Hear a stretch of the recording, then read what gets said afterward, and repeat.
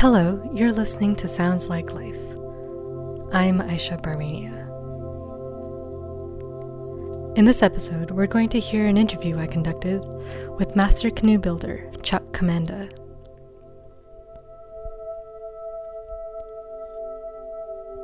For 3 weeks, he was building a canoe and teaching others how to build a canoe at the Canadian Canoe Museum. It's a birch bark canoe, and when I spoke to him, it was almost complete. The canoe was located in, I believe it's called their skills workshop, and so it's a lowered area from the main floor, and you have to walk past all these old, magnificent canoes to reach it.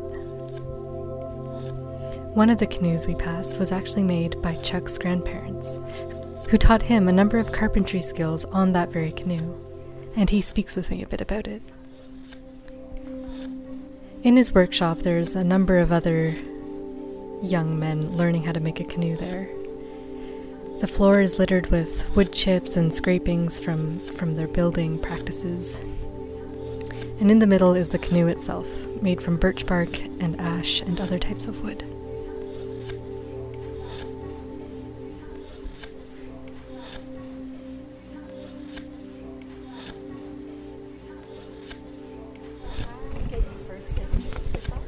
Okay, my name's Chuck Comanda. I'm from Kittigan-Zibi, Quebec. I live near Lanark, Ontario now. And I've been doing birch bark canoes for about 10 years now, full-time. Full-time? Yep. And when did you start making birch bark canoes? Oh, back in the 1970s.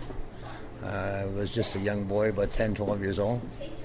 And as a matter of fact, they have one canoe here that I started working on when I was a kid with my grandparents.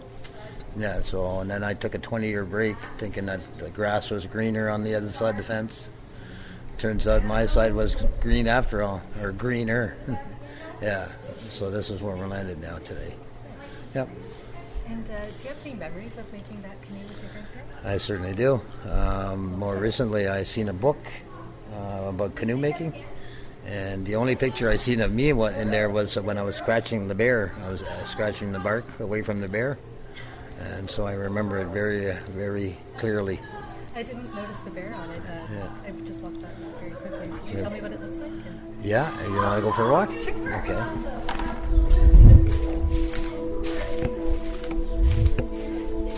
Can you hear me when I'm talking? Yeah. We're walking? Yeah, I'll have to keep it like this, but yeah. Okay. Your first time here? No? I've been here before, but it's always, if no one's telling you about the canoes, it's a bit like, here's a canoe, here's a canoe, here's a canoe. So it's always interesting to hear the stories behind it. Right. So it'll be this canoe right here, Aisha. Okay. Right, the one in the middle here. Okay. Oh, yeah. Yeah, so that's my grandparents' canoe. William and Mary Comanda. So here's the bear I was talking to you about. Great. Yeah. So I seen a picture recently of myself scratching that canoe. I was just a young lad then. So it brought back a lot of memories. Well, what's ironic is I'm the teacher now. Yeah, so 40 years later, the circle is complete, and I'm the teacher now. Yeah. Yeah. How does it feel to be teaching people how to make a canoe so close to the one that you pretty much learned how to make a canoe? Well, I try not to focus on it too much, because I have a big job at hand. It's difficult enough staying focused on that when every day I have a Skype lesson and we all start here. And then I tell the kids the special bond I have with this canoe.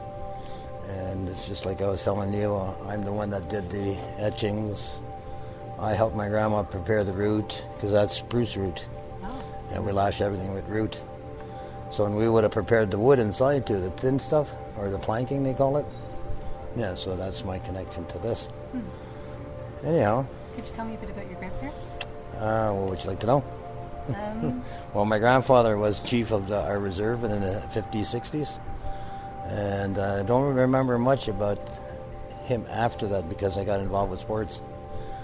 Same thing with my grandma. She was his helper. And at the beginning, we didn't see much of them because, like I said, we were involved with more sports, hockey, and that kind of stuff. But in our teens, that's when we started focusing on the canoes. And William had a hair trigger temper, well, from what I remember. And it didn't take him much to fly off the handle. And usually after one lesson, either you got it or you didn't. And you pray to God that you did. Yeah, but my grandmother, she was so patient. You know, she was the epitome of patience. So she kind of taught me all that. And she'd take me on the side, and then we'd prepare the route, and she'd tell me stories about her childhood, which was pretty neat. And that's something that we've lost as people. You know, it doesn't matter which culture we're from, we always shared stories, and especially stories about what happened to you as a kid, and And so here we are. Do you have any sense of why they wanted to teach you and your family how to make canoes? Well, I think they wanted to continue the tradition. It's bad enough we lost most of our language, but this is one thing that they couldn't take. I mean, they tried to replicate it through various other shaped canoes, but it always comes back to the birch bark canoe, which, if you look back in history, the birch bark canoe is what kind of formed these countries. You know, had it not been for that, there's no way they were bringing in their big ships all the way up this far into Canada. So when they first arrived and they seen our people there using these canoes, and they fashioned them after the birch bark canoe. And so we have fiberglass and cedar strip canvas canoes today, and metal canoes. But then it's not as aesthetically pleasing as looking at a birch bark canoe. You know, something so beautiful come out of the woods. And especially the alarming rate we're losing our forests. You know, it's kind of concerning. Yeah. And if you look at the cross pieces are made with ash. And if everybody knows about the emerald ash borer, and so we're losing our ash trees now. And so now we're looking for suitable replacement for that. But recently we heard a theory that one Aboriginal gentleman, he did an experiment, and he took some live branches from a dying ash, and then he put them in the soil in the swamp. And he had a pretty good success rate, and they had some kind of a defense mechanism now against the emerald ash borer. So it goes to show you again, if we intervene, we usually muck it up. If we just let nature take care of itself, it usually takes care of itself. Yeah. What's the significance of the different types of wood you see? The significance really is the cedar is the most widely used wood. The reason for that was because it's durable, lasts a long time, and it's very lightweight. And that would have been the significance of that. The ash was just to carry the weight of us sitting on it. Yeah. But ash was widely used. Was used in snowshoes, axe handles, thwarts. And I think I remember them doing ash woven baskets. Okay. Yeah, but that's something our people haven't done for years now. And then, anything where we needed strength and durability and lightweight, we used the ash. Yeah. So, and then the bark. Well, obviously the bark was significant in its skin. Right. Yeah. And today, we work with the MNR, the ministry, and the foresters, and they want their log, but we've compromised them. You know, you can have your log, but give us the skin. And so it's a really good relationship now. Yeah. Yeah. And then each material is in jeopardy right now. You know, well, we know the pitiful shape the birch are in. It takes anything for the birch to die now and pick up any disease, and then it dies sometimes very young. The cedar's not really on the endangered species, but what's happening is being overlogged. So we're having trouble finding these long, suitable cedars now. Huh. Yeah, so now it's one every 500 trees. Yeah. So there's a lot of going in the woods and testing and looking and walking. And then you look at the root.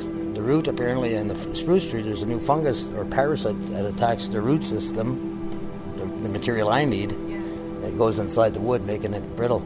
Huh. Yeah, so I'm not quite sure what the name of the disease is.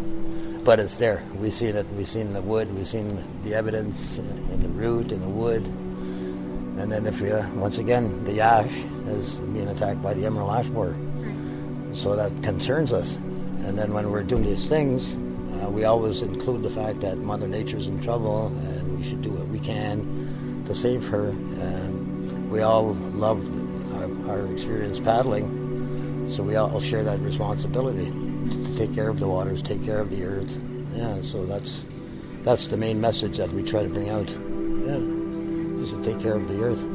Yeah. Well, can we head back over to the other? Go, by all means.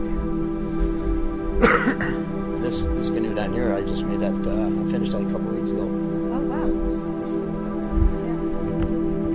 Yeah. Did you make that here or? No, this was done in Bancroft. Okay. It was part of a raffle for a local non-profit. And so the raffle will be not this Sunday, but next Sunday, Thanksgiving Sunday.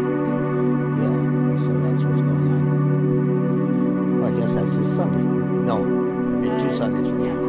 Okay. So this one's up for raffle, like I said, and there's only 1,000 tickets made.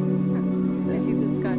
I guess those are etchings too. Yeah. Of the animals. Yeah, we lucked out and got some winter bark on that one. Okay. But that piece is from Chalk River, and the only reason why we got it is we did some archaeological work at the Eagle's Nest in Bancroft, and we got to know the archaeologists there. Well, one of them, I guess they were doing an archaeological assessment for Chalk River nuclear facility, and then they came across this tree, and they said that we had less than a week to go and look at it, otherwise they're going to cut it for a landfill site. So we had no choice. We had to go in and we peeled it, and this ended up being the widest bark we've ever used for canoe. And if you look, there's no seams on it anywhere. It's all one single sheet. That's incredible. Yeah, it's incredible. So I look back on my grandparents' canoes. There's always a little addition. See on the side? Right. In the middle? In the middle. Yeah, that's because the tree wasn't wide enough. So this one, it was wide enough. In fact, that's the first time we ever removed bark. Yeah. Yeah. Must have been a massive tree. It was a massive tree. Unfortunately, we couldn't get it longer than 14 feet. Okay. And then we started getting up into the dangerous areas, yeah, like the limbs, and yeah, so we ended up with a 12-foot canoe. Yeah. So anyways.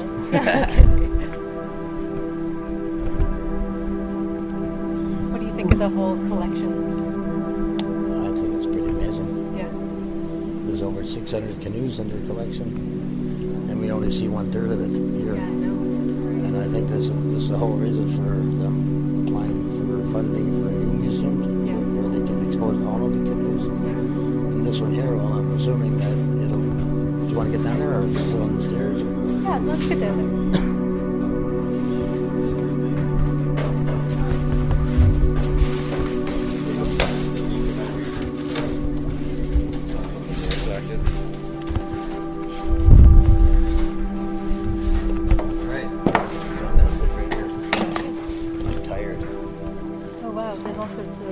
Lichen still on the bark. Well, that's a patch in there. Okay. Because we got some weakness in the bark. I'm thinking this is where, when a tree was standing, a neighboring tree branch broke off and then scraped the tree on the way down. See, so it started here and then it came off the tree and then it hit the tree again. Oh, wow. Yeah, so we're left with that. This not being so bad because once the ribs go into place, it'll start pushing out. Yeah, so now when we push out this one, we got some tearing going on. So how do you deal with that? So what we're going to do is we're going to wait till the ribs go in. And what I'm hoping happens then is the patch bark, it lines right up against the outer layer. Okay. So then there's minimal gapping, and then at that point I think we're going to sew it into place. So it won't move anymore. Yeah, if we don't, then it'll always flap, right? It'll flap in the water. And do you sew it with the roots? With the root again. See, so this tree wasn't wide enough exactly for... So we had to insert this patchwork, and you see it on that side, the inside. So we did the same thing on this side, giving us the room that we need, and then we start sewing the gunwales to the bark. So under each lashing, there's an ironwood nail. And the reason for the nails is when these start going in, they tend to push up on the inside one. So we don't want it to raise. Because what happens, there's a cover on this. Let's just say that's almost the same thickness width, so it'll rest on top, protecting the root. Yeah. So you've got an outside layer, and then you'll have the ribs, and then you'll have another inside layer? No, but first, before the ribs go in permanently, what we're doing, we're working on all of the planking, they call it. That's what hides the weight of the bark. Oh, okay. And then the ribs, they ride on top of that. Right. Okay. Yeah, so then not only giving it the aesthetic look that everyone likes, you get like the properties of solid wood again. Even though they're flimsy, once they're all lined up in there, it's like they act as one. And then the ribs come in and then it starts to push out against the wall, giving it its roundness now. So then we're looking at maybe tomorrow evening, Friday morning, it should start to take really good shape by then. Because each rib's got to be notched too. I don't know if you see down there that those ribs were notched. Yeah, they're kind of slipping out there. Yeah, because I don't want to put them in until I got this in there. Okay. So once we got enough of these, then we're going to start inside at the ends, and then we'll start working our way to the middle. And then we get so far, and then we'll start on this way and work towards the middle. And then the idea is once we reach the middle, all our flanking are all the same length. So if they're all 6 feet, they'll all start and end in one area. So now the trick is to take a rib, and hopefully all the seams or wherever the sheeting ended, it's going to be hidden under a rib. Okay. So then you won't see where it started and where it ended. So that's the whole idea. Yeah. So once this is ready, this will all go in here, lining the entire white of the bark. And then these come in. But they have to be notched. The reason why they're notched is if you put your hand here inside, you'll feel like a groove. Yeah. Yeah. That's so these guys are thick. So you'll notice the way they're notched. So that they'll slip right under. So typically it's supposed to be 45 degrees. Okay. This is a 45. Yeah. But you can't always get a 45 on a knife with a good knife. Yeah. So we just try and do what we have to do. What number is this now? 7. And so while you're building this canoe, you're also teaching folks to come here, right? That's right. Teaching skills. Yeah, that's right. And we're trying to, like the young people, we're trying to preach sobriety. Yeah, because that life of alcoholism, it's not a life our people should have led. You know, it wasn't ours. According to the medicine wheel, our job was to take care of the earth.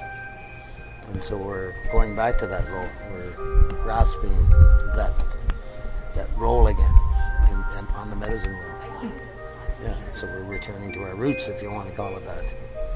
We work in the roots and we return to the roots. Yeah. Yeah, so that's where we're landed, and that's why we don't mind doing this. Great. Yeah. Well, would you mind if I watched you and recorded you working for a bit? Well, there's not much left to do. Okay.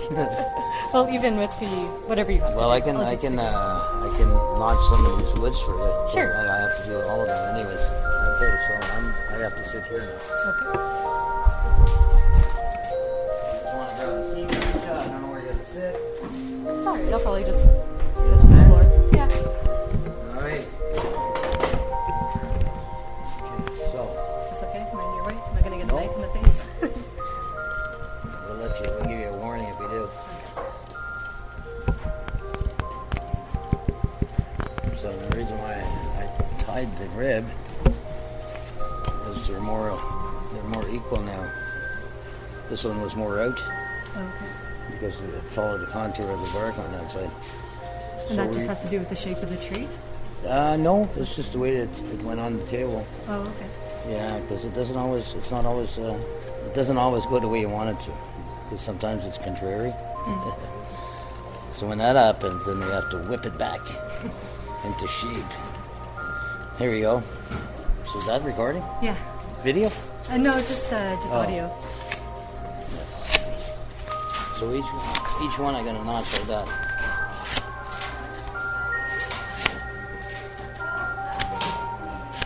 There you go. That's it. See, what they're finding out now, the guys that I'm teaching, is a lot of repetition. It's just, you learn the basics and then you just keep doing it over and over and over again until you can do it with your eyes closed. So you take like the root. The root is what we bind everything. I got so good at it, I can do it with my eyes closed now. You know, just like a lead guitar would play or pick. He can have his eyes closed, but he knows which chords to touch, and yeah, it's something like that now. What do you think of it while you're doing this kind of work? All kind of things. But I find, not so much when I'm doing this, but when I'm digging up roots in the ground, it seems like whatever is bugging me that day, I usually come to some kind of ending, closure inside of me, without the help of any psychologist, psychiatrist. So I find it's therapeutic.